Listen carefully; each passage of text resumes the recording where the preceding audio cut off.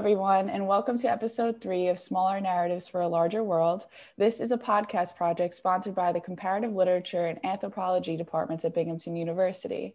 My name is Jillian Kenna, and I am a co-host on the show and a graduate student studying English at Binghamton University. Today, I am joined by Dr. Susan Smulyan, professor in the Department of American Studies at Brown University, and recently stepped down as the director of the John Nicholas Brown Center for Public Humanities and Cultural Heritage. Thank you for joining me today, Susan. Everyone on the Smaller Narratives for a Larger World team is elated to have you on the podcast today. Thanks, Jillian. It was fun to talk to you. Of course. So to get started, I would love to talk about your newest publication in public, I believe it was published in 2020, Doing Public Humanities. So this book features various essays from scholars and practitioners who discuss different case studies ranging from websites, exhibits, tours, and more. Can you tell us about the impetus behind this project? Well, when I was directing the Center for Public Humanities at Brown, there were a bunch of people, faculty, postdocs, students, undergraduates and graduate students, visiting scholars who were practitioners, professors of the practice, who were fellows of the center, who were doing these amazing projects. And I realized that we didn't really have what you might call a scholarship of public humanities, that no one had really talked about that. Everyone had talked about how there couldn't be a scholarship and you had to just pay attention to the projects themselves. But I thought we might be able to do two things at once, which is to collect some of these examples as models for how public humanities might be practiced.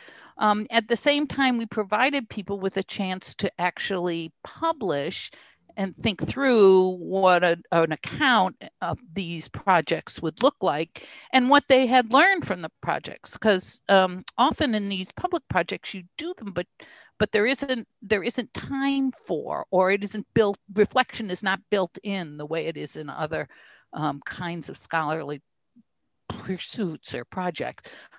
So I wanted to see if we could do two things at once, show the projects as models, and then think about what a scholarship of public humanities would look like. I was also very proud of the fact that these projects, most of the ones we did, had a conversation about race and an analysis of the construction of race at the center of their work. And so we wanted to be sure to it wasn't a question of including looking for diversity. It was a question of making sure everybody saw the diversity that was already there.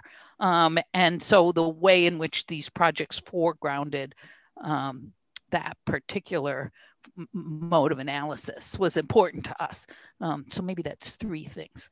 Okay. Three reasons we wanted to put these projects together in a book, and I'm pleased with how it came out. The projects themselves are very different, and the way in which people wrote about them are different. The people who published it, Routledge did a pretty good job. And I like that it's available as an ebook, so people can use just chapters of it in classes if that's what they wanted to do. We've had a pretty good reaction from practitioners who've been interested in it. So scholars and community organizers who work in public-facing programs have been interested to see how these collaborations were managed, but also they are very interested in what actually we did. Could they, try and get a library back in their neighborhood the way the folks at the Chinese Historical Society of New England and Diane O'Donoghue at Tufts brought a library back to the Chinese neighborhood in Boston? Could they do community collecting and community archives the way postdoc Jim McGrath at Brown and the collections staff, the archival staff at the Providence Public Library did? So they were interested in what we actually did. Whereas the folks who teach in public history programs and in public humanities programs and other kinds of engaged scholars programs around the country are interested both in how we documented and thought about what we did, as well as what actually happened in those collaborative moments. And I think people are picking and choosing chapters to use in classes, which is terrific. Right, that is great. And so even focusing on the term public humanities, our podcast is actually funded by a public humanities grant from the Institute for Advanced Studies in the Humanities, otherwise known as IASH. And this specifically funds projects that link research and scholarship conducted at Binghamton University in conjunction with initiatives and public engagement that include local, state, national, international public audiences. So could we talk a little bit more about what public humanities means? How is it different from quote unquote regular humanities, and what sort of called for the emergence of this subdiscipline? Well, for years at there's the Center for Public Humanities at Brown has a 2-year not terminal, you're not supposed to say that anymore. It sounds too dire, but a concluding master's, and as well as PhD students who take courses on the way to the PhD in various fields. And the students would rewrite the Wikipedia entry on public humanities every year. And I undertook it a couple of months ago when the book came out, so we could include the book in the Wikipedia entry. And it's not easy. People, definitions never are. So I'm going to do what people usually do, which is sort of talk around it. A lot of people focus on audiences. And when they talk about public humanities, they say, oh, what I always call the private humanities, regular humanities, focuses on faculty write books for other faculty members. Okay.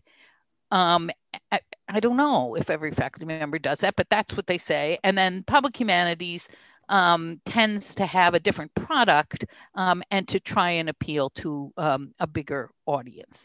So I think in addition to audiences, you can think about products. What is the product of humanities scholarship? Often a book or a monograph. Those of us in the university are interested in that. And then often public humanities, people talk about an exhibit or I didn't mean to say it like that, an exhibit or some kind of program or a book that's meant to appeal more to a tour. We did a whole project on tours. We called the New Tour, and we had people come in and talk about the tours that they were providing. And we worked for a long time with the Rhode Island Council for the Humanities on something called Road Tour from Rhode Island, RHODE, which is a set of online using CurateScape, which is an open source software that connects to Omeka, another open source software that helps ordinary people build exhibits. So I think there's a lot of thinking about audiences and products. I wonder sometimes if we don't think often enough about who does the making of the product. So the president of Brown, I always say, understands public humanities as translational humanities. She thinks that it's about the faculty translating their work so that other people can understand it.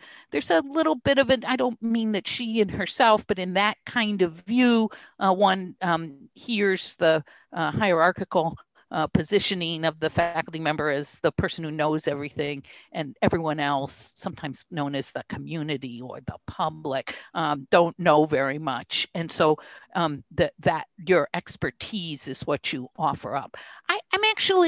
I'm not against that work. I think it can be great. You spend your life.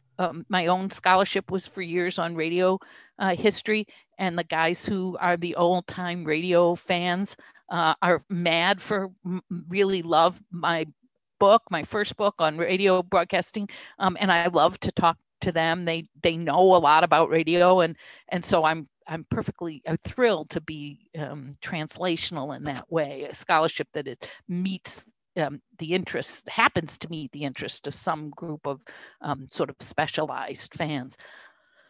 But I'm not sure that works for me anymore as a definition, that translational definition of public humanities. And so I tend to try and think of this more as I use some of the work that my anthropologist colleagues have worked through over the years about their relationships to the communities they study, and have come up with what I hope is a more collaborative model, so that the projects themselves are part of the product of scholarship, and then the thought and what we learn from them is another part of the product of scholarship.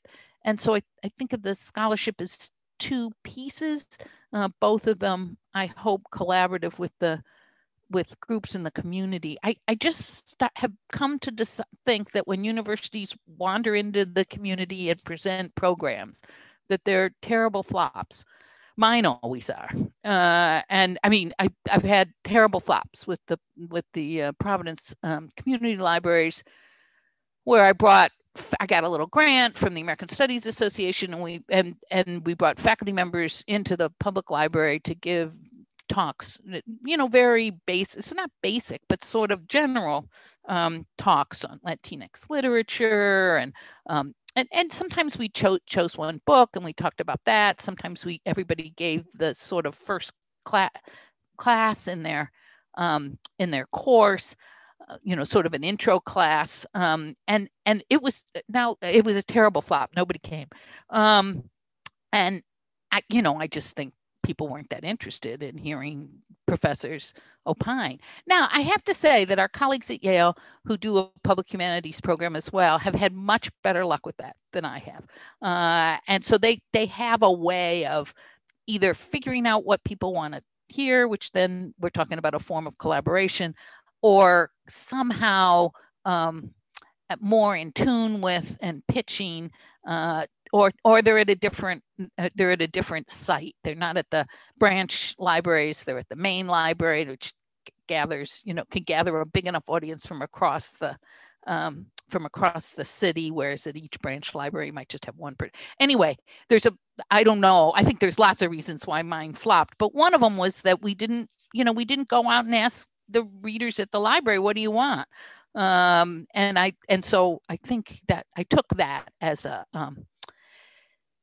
a way to think I needed a different way to think about public humanities. So I came up with audiences and products and collaboration, and some kind, if your definition has something about each of those, I think you're in better shape. Right. So would you say that collaboration first starts with the initial outreach and asking what community members or nonprofits or whoever you may be working with, what they're looking for, what they're looking to do, what their goals are, and seeing if you potentially share some? That's what I would call one, or one. That's the sort of the way most people think to start. I think the best thing to do is to just go to the organization and start a long-term relationship, and that can be, where do you need hands, and then you basically just pitch in, and then you become part of the organization. It's a lot like what anthropologists do. They go and become part of the community, so that then they can understand what it's like to, as much as they can, to be part of the community. And I think that's right. It's more participant than observer. And I think so. I think one way to do it is but I think there's not enough trust when you just show up one day and say, oh, what can we do? What can we do for you? But it's a good start. It's better than not asking that and just saying, here, we have a program we'll give you. So I think it's these things are always worth thinking about. Everyone is different. That's why it's hard. Each organization is different. Each community is different. Each university is different. Each scholar is different. So it's kind of I mean, I've had good luck with going in and saying, what do you need? What do you think students could do? What do you think faculty could do? And going from there. I've had good luck with things that seem more top down, or I've seen people do things that where the scholar goes in and says, look, I'm a specialist in this kind of data collection or this kind of issue. I'll do the data collection here. I'll leave my data for you, and I'll do 3 workshops on, how to deal with the immigration authorities. I mean, I've seen all sorts of things work, and I've seen all types of things fail. So it's you can't. The checklist is hard.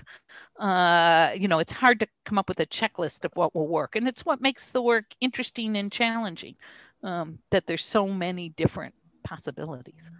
Right, of course.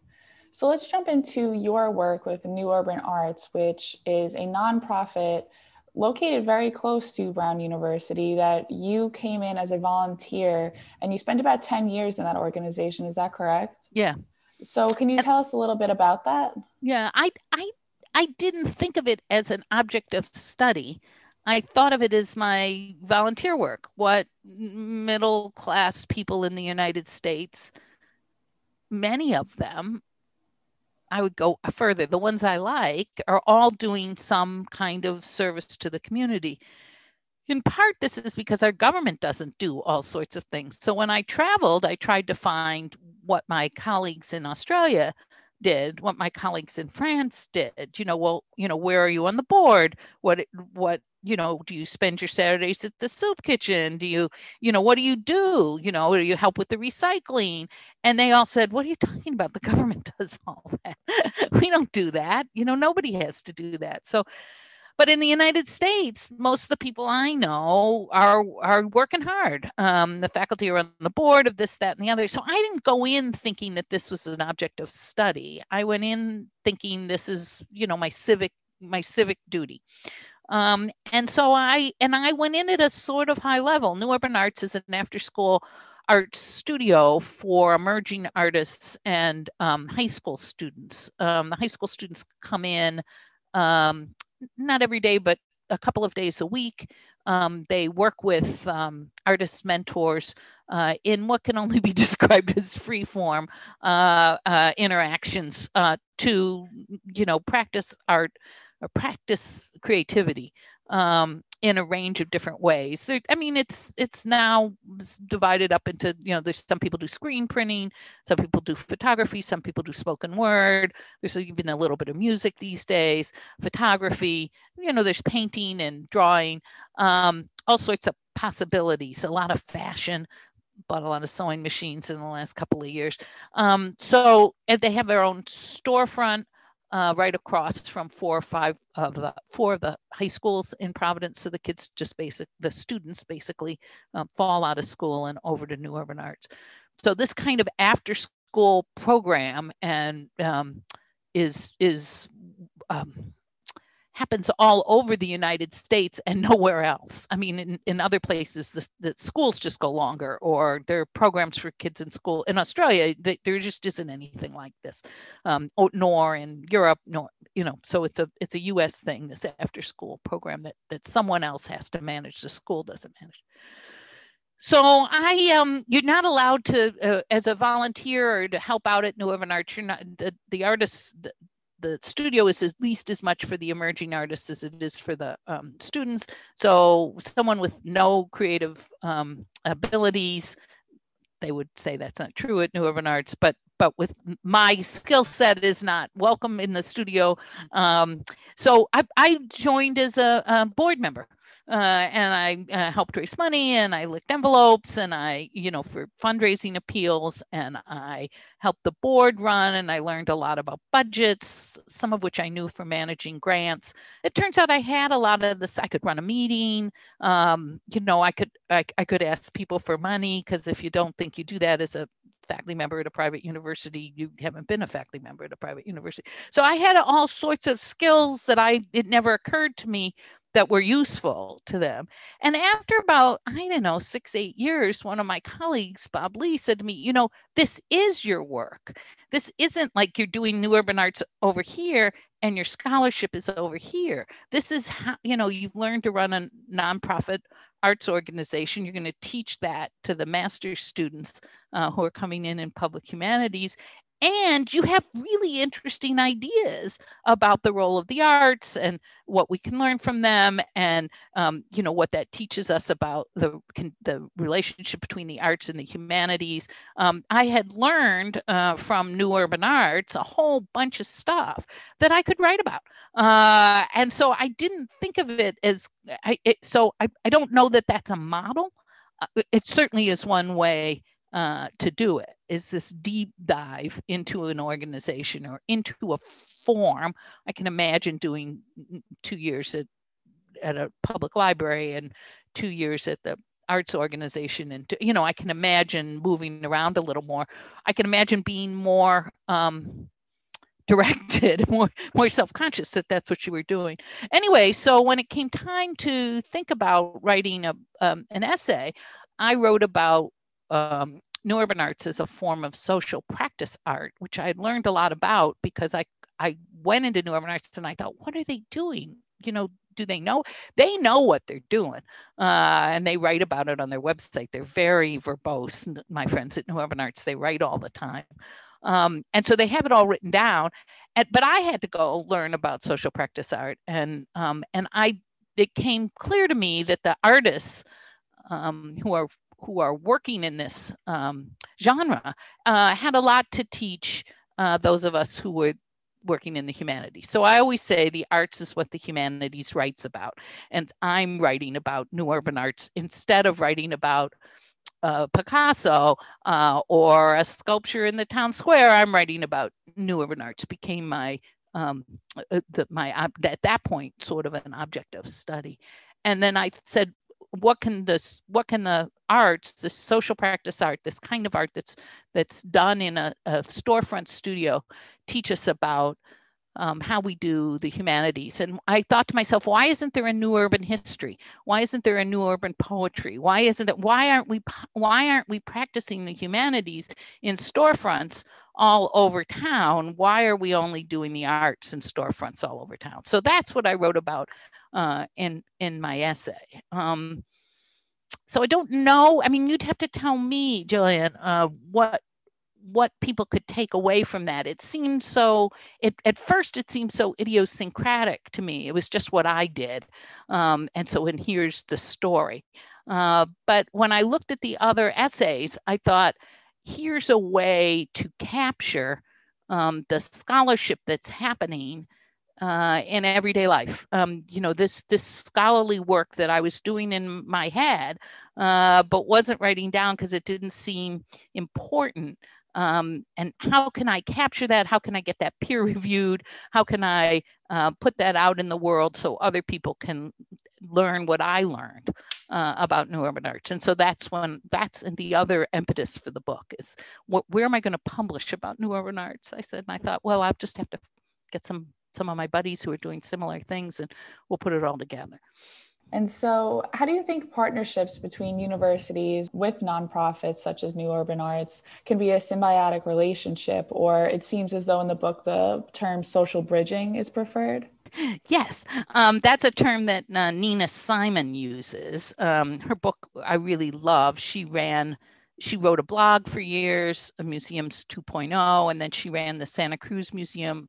I don't know, I just like her work very much. And she's got a book called On Relevance, and she talks about social bridging as a way to move away from the sort of hierarchical idea that some cultural insights are more important than others. I think universities do it in a range of ways. It has often been left to what in my day, I'm very old now, but in my day was called volunteer work. Now people call it socially engaged scholarship, but it's often left to organizations on campus that do often very good jobs of interacting with the community, and the students go out and they're now very well trained and culturally adept and young volunteers, and they go out and work in these various social organizations and political, a range of different things, in the social sciences and the humanities, whatever, if you want to make a split, but across a range of stuff, sciences too. We have students volunteering at hospitals and in labs, and so at the community health departments and stuff. And so that has gotten better and better over the years, I think.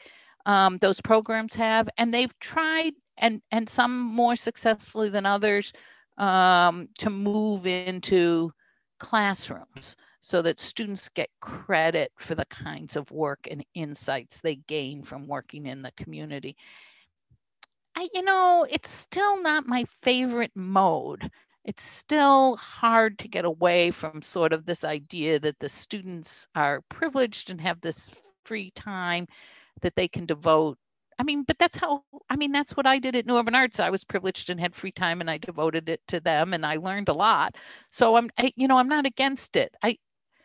I find that in general, the split between the faculty and these organizations is deep and wide. And so they talk about socially engaged scholarship, but there aren't many faculty who are in there. Sometimes they're not faculty who are involved. And if they are, it's in sort of it's tough. These relationships take a long time, and they're fragile, and things change at the university and things change at the organizations, and they're hard to manage.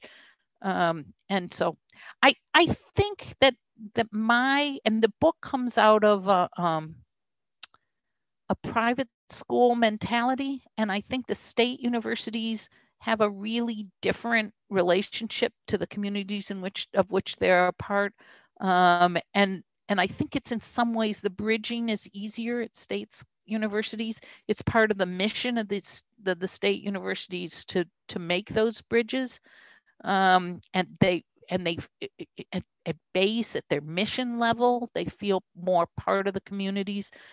You cannot convince Brown and the administrators at private universities that this is part of their mission.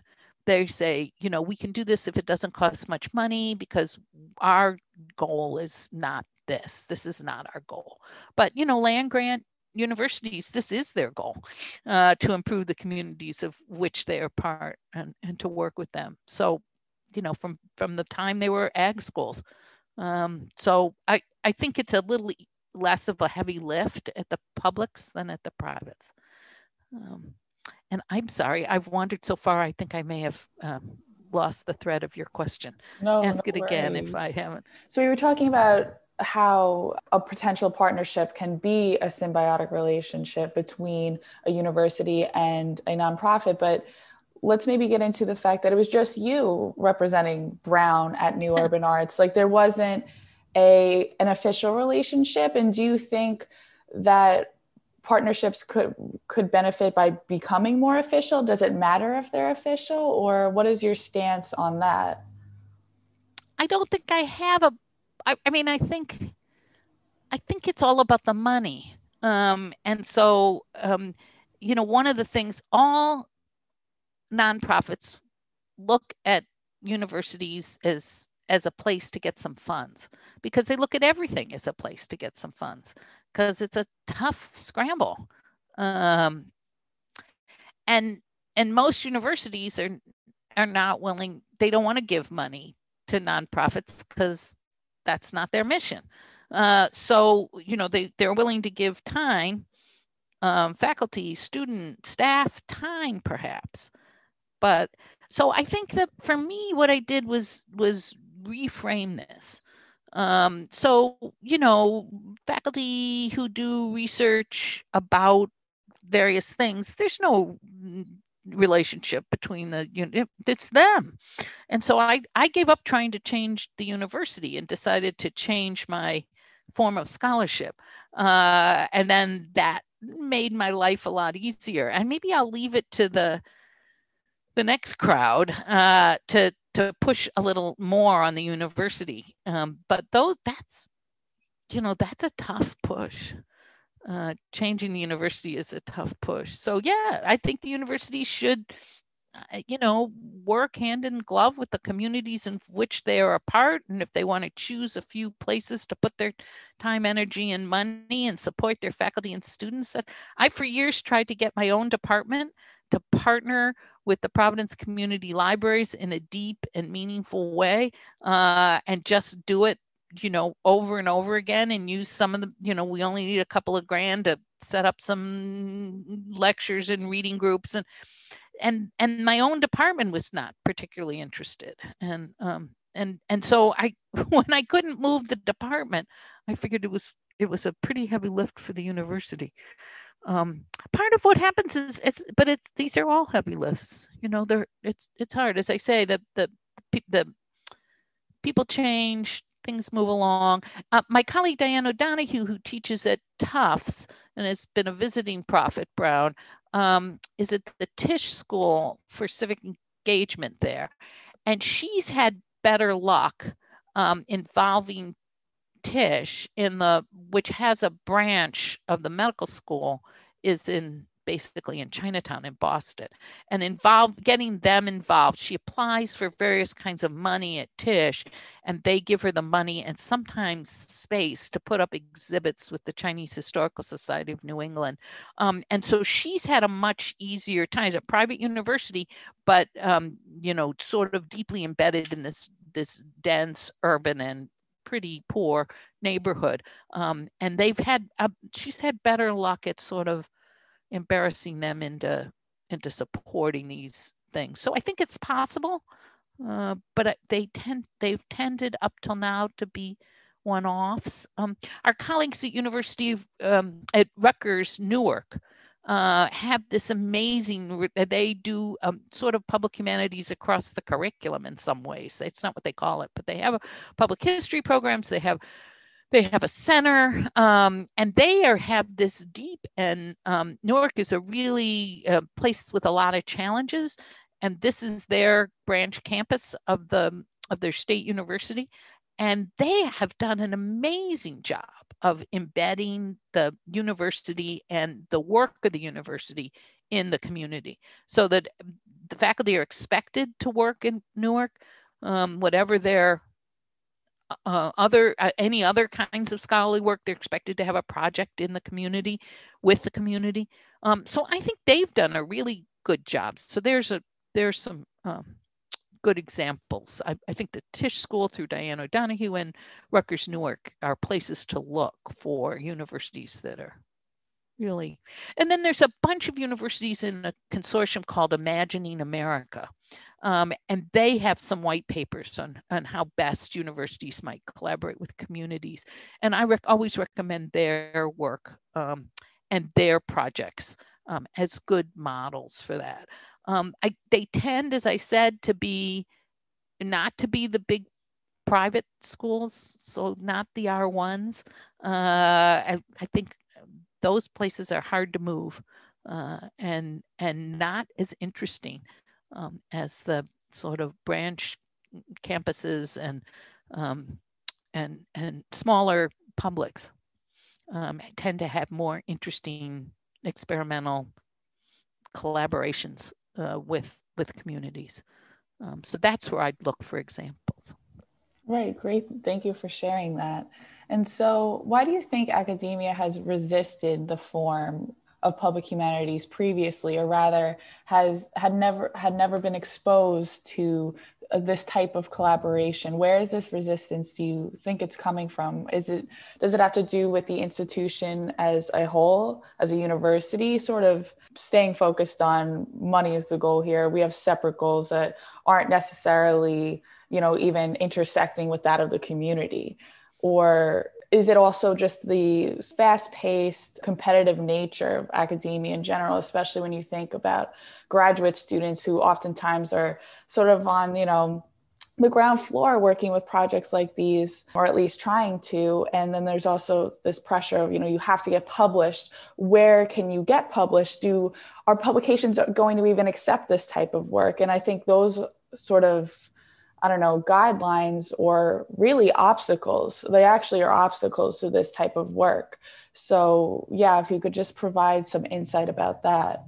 So let me divide that into two pieces. I think I'll get to the very real world, what faces graduate students in a minute, but I really think we're talking about status and the ways in which PhD scholars have thought of their work. And I think the further removed it is from everyday life sometimes, the more status they think is attached to it. And people have said to me, I didn't go into this in order to do that kind of work. I went into this in order to be in the archives, in order to be in the library, in order to be thinking great thoughts, in order to be working with college students, not other people. And so I hear that, that people get to choose what kind of work they want to do. And I've drunk the Kool-Aid. I mean, I think there's a lot of kinds of scholarship to be done. And I don't know that everyone has to do this, although I'm always amused at the people who choose to. So my colleague, who I respect enormously and tried to get to write a chapter in the book, Amy Remensnyder, is a scholar of medieval Europe. And you would think, well, how could Amy? And Amy has started pretty much single-handedly the only Brown connection to prison education. And she has got her colleagues in the history department, and they teach not for credit because it's the obstacles from Brown and from the state have been too high. And honest to goodness, we worked on this for years. But she and her colleagues go into the men's medium in prison in Providence, medium security prison in Rhode Island, and teach every year, all year round, teach a not for credit course. And she teaches sometimes on medieval Europe. Sometimes she teaches now she's teaching on incarceration. She's got a Brown class on incarceration. So she's found a way to take what she knows and use it in all sorts of ways. And she's become an expert on prison education in addition to being an expert on medieval Europe. So that's one. So people, I think faculty, and I know graduate students are eager to see the ways in which their work, in addition to pushing forward the bounds of knowledge, can also help change the world. And they're eager to see that. And I think I think what I tell graduate students is we spent a lot of time in the last, 10 years changing the rules, trying to change the rules around tenure, which is the levers in universities for what kind of scholarship gets done.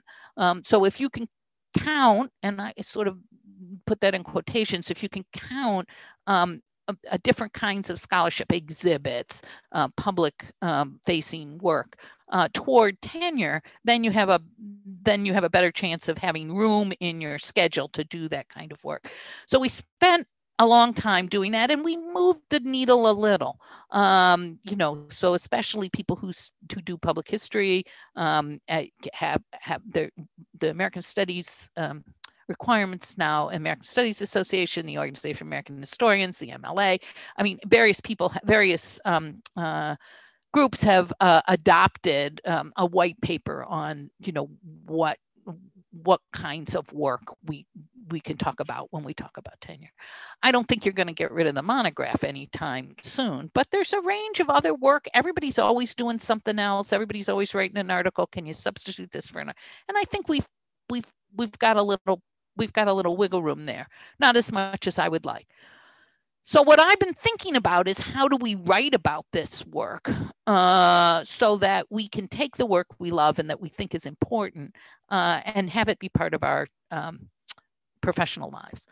And that's what this is about. And that's what I'm working on now, is thinking through an essay for an issue of Daedalus, which is the American Academy of Arts and Sciences sort of public facing, it's not that public, but public facing journal about, they're going to have an issue on public humanities. And I think what I'm going to write about is what does the scholarship of public humanities look like, which is sort of where we started.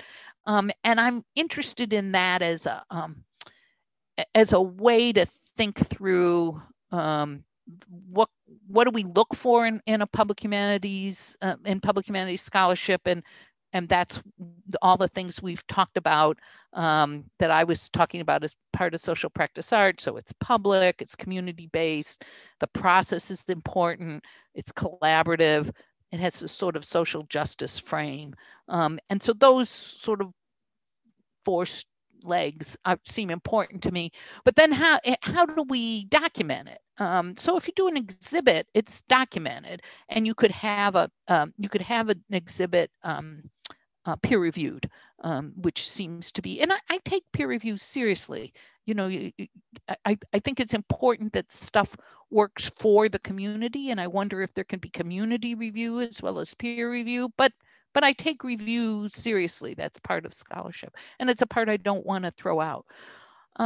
So I found this idea of case studies that write about what we learned, describe the project, write about what we learned, whether what we learned is something about public humanities, or is something about the social construction of race, or is something about policy, and how do you move the city government and the public library to change, or it's something about what is the relationship between the arts and the humanities, whatever it is that you've learned, and you can put that into your description, so that public humanities case studies become analytical as well as descriptive. You'd have to have both, but if you could have both, then maybe we could start talking about a scholarship of public humanities that would be legible to tenure committees, for just one example. It's not a revolutionary thought, it's more of an evolutionary thought, but I have a lot of sympathy for the fact that we work for the big changes and we live sort of in the little changes, which is why I loved the title of your podcast. That the graduate students need to know right now, how do I make this work legible for hiring committees? And I think if you can, then this work becomes, everybody knows this is the kind of work that needs to be done in universities. I think there's goodwill. To a certain extent, as long as it doesn't change things too much. And so if we can figure out how in the short term to work within those parameters, that's what I'm aiming for in the book. In your presentation that you gave at Yale on the book, you discussed this idea of, quote, radical potential of public humanities. And for you, Susan, how close are the public humanities to achieving this radical potential? And what does that look like for you? Well, when I was a graduate student, we used to talk about we used to sort of joke about after the revolution, what will we do? And it was sort of a joke, and it was sort of I think the universities would be very much changed, that the privates would take on some of the mission statements of the publics, and the publics would live up to their mission statements, where they wouldn't be separate. They wouldn't be, we always talk about Brown is on the hill and New Urban Arts is down at the bottom. And, the 2 miles between them is a huge gulf. The students they can't imagine what happens in universities. The students at New Urban Arts don't have any idea of what happens in universities. And Brown doesn't see it as part of its work to, in general, it doesn't see it as part of its work to be a good citizen, as an institution, as an organization. I mean, that's not completely true. They run medical schools. There's the School of Public Health. They have some, but they're thinking big thoughts. They don't, aren't thinking about how, I don't see Brown given vaccinations. They're not helping get people, they have, universities have huge infrastructures that work very well. Thank you very much. And the United States has a terrible infrastructure that works piss poor. And so, you can see a million ways. I have a friend at one of the lowest performing high schools in the country and certainly in the state, is just up the street from Brown. And I have a friend who said, if every adult, by which we mean someone over 18 at Brown, even let's leave out the students. Just every staff member and every faculty member agreed to mentor one student from Hope High School for a year, it would change the world, and this is just not even a possibility. Nobody, so this, I can't, and to a certain extent, I can't even think about radical change because I'm sort of beat down by working in a system that just can't even think of small changes. But I think it's important to think big, and I would think about a university who took its responsibilities as citizen more seriously, not only in the sciences or the social sciences, but in the humanities as well. If we really believed, just like we believe that scientific knowledge is important, and now everybody's just so scandalized that people don't believe science. Well, have you done anything up till now to help people believe science? No, you don't do that. That isn't part of what a scientist does. Well, maybe it should be, but I also think that's true of the humanities as well. If what we think is important is to understand, the United States history as a history of racial oppression, not to mention gender oppression, then you that changes how people understand the world. It's not that people of color don't know this, and universities are the only people who know that, but we pride ourselves on the ability to teach difficult concepts. So why aren't we in charge of teaching white people difficult concepts about race? So the head of the Rhode Island Council for the Humanities, Elizabeth Francis, who is a PhD from American Studies at Brown, once challenged a classroom full of MA students and PhD students, a classroom of graduate students in public humanities. And she said, we have these initiatives. Let's cure cancer. And we bring together all the big science institutes and universities and medical schools. And, she showed one that had all the logos of all the places. And then we give them billions of dollars and we say, okay, go cure cancer. So what if we had one that was going to cure racism? What would it look like? What scholars would you want involved? Where would you do this? I have to say, I think if you're interested in change right now, I'd look at the Mellon Foundation. They're doing a really interesting job of funding initiatives in the humanities around race and racial reckoning. And I think they're doing terrific work. I haven't gotten any of the money, but I think it's really good work. And so I think because it's so hard to see the end point for a radical vision, I point you to some of the way stations along the way. And so there's a couple of them. Right. And so thinking of, scholars having the role as both potentially as teller and listener of a story, right? If we think about scholarship at the simplest level as a form of storytelling, how do we sort of operationalize this role in the community? And that's to say, should we be prioritizing this role of storytelling in that same way? Or I think it's also interesting, Jillian, that as a person who's studying literature, that's your frame.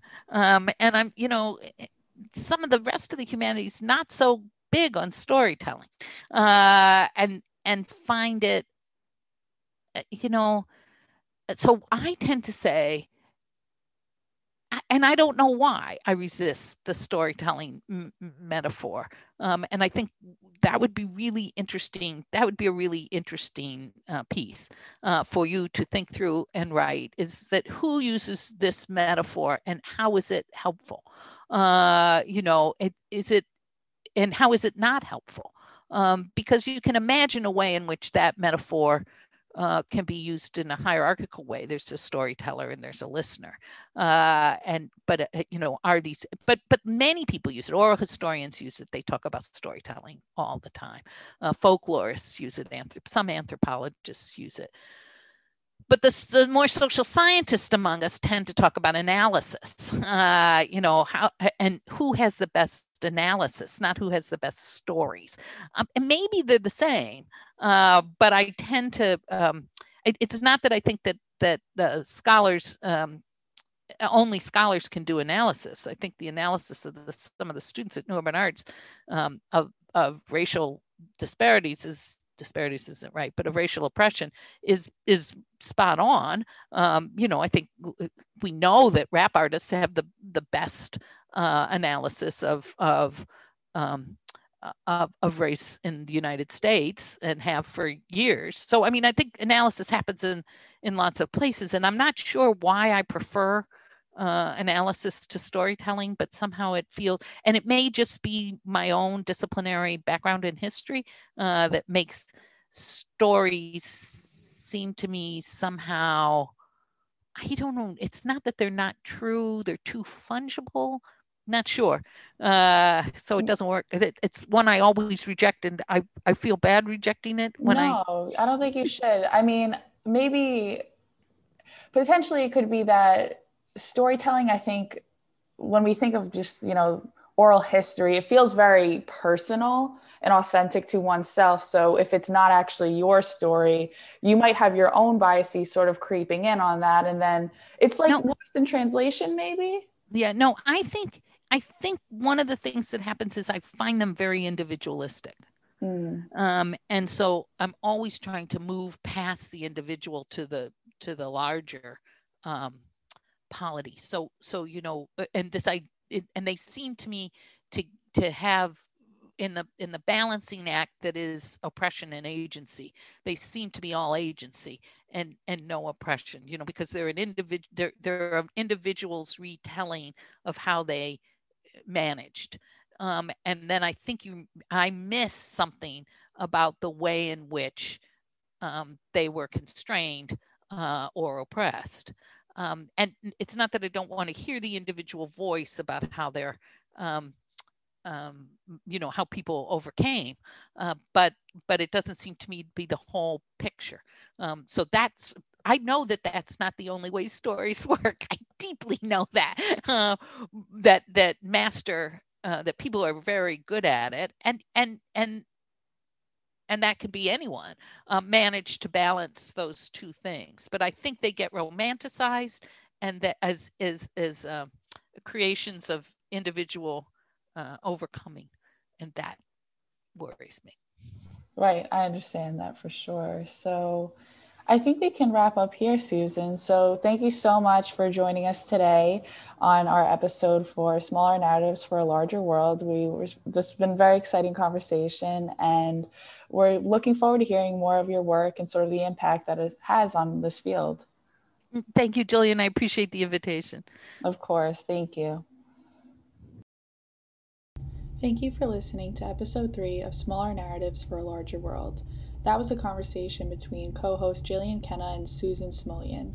To learn more and to access our other episodes, please visit orb.binghamton.edu or smallernarratives.com.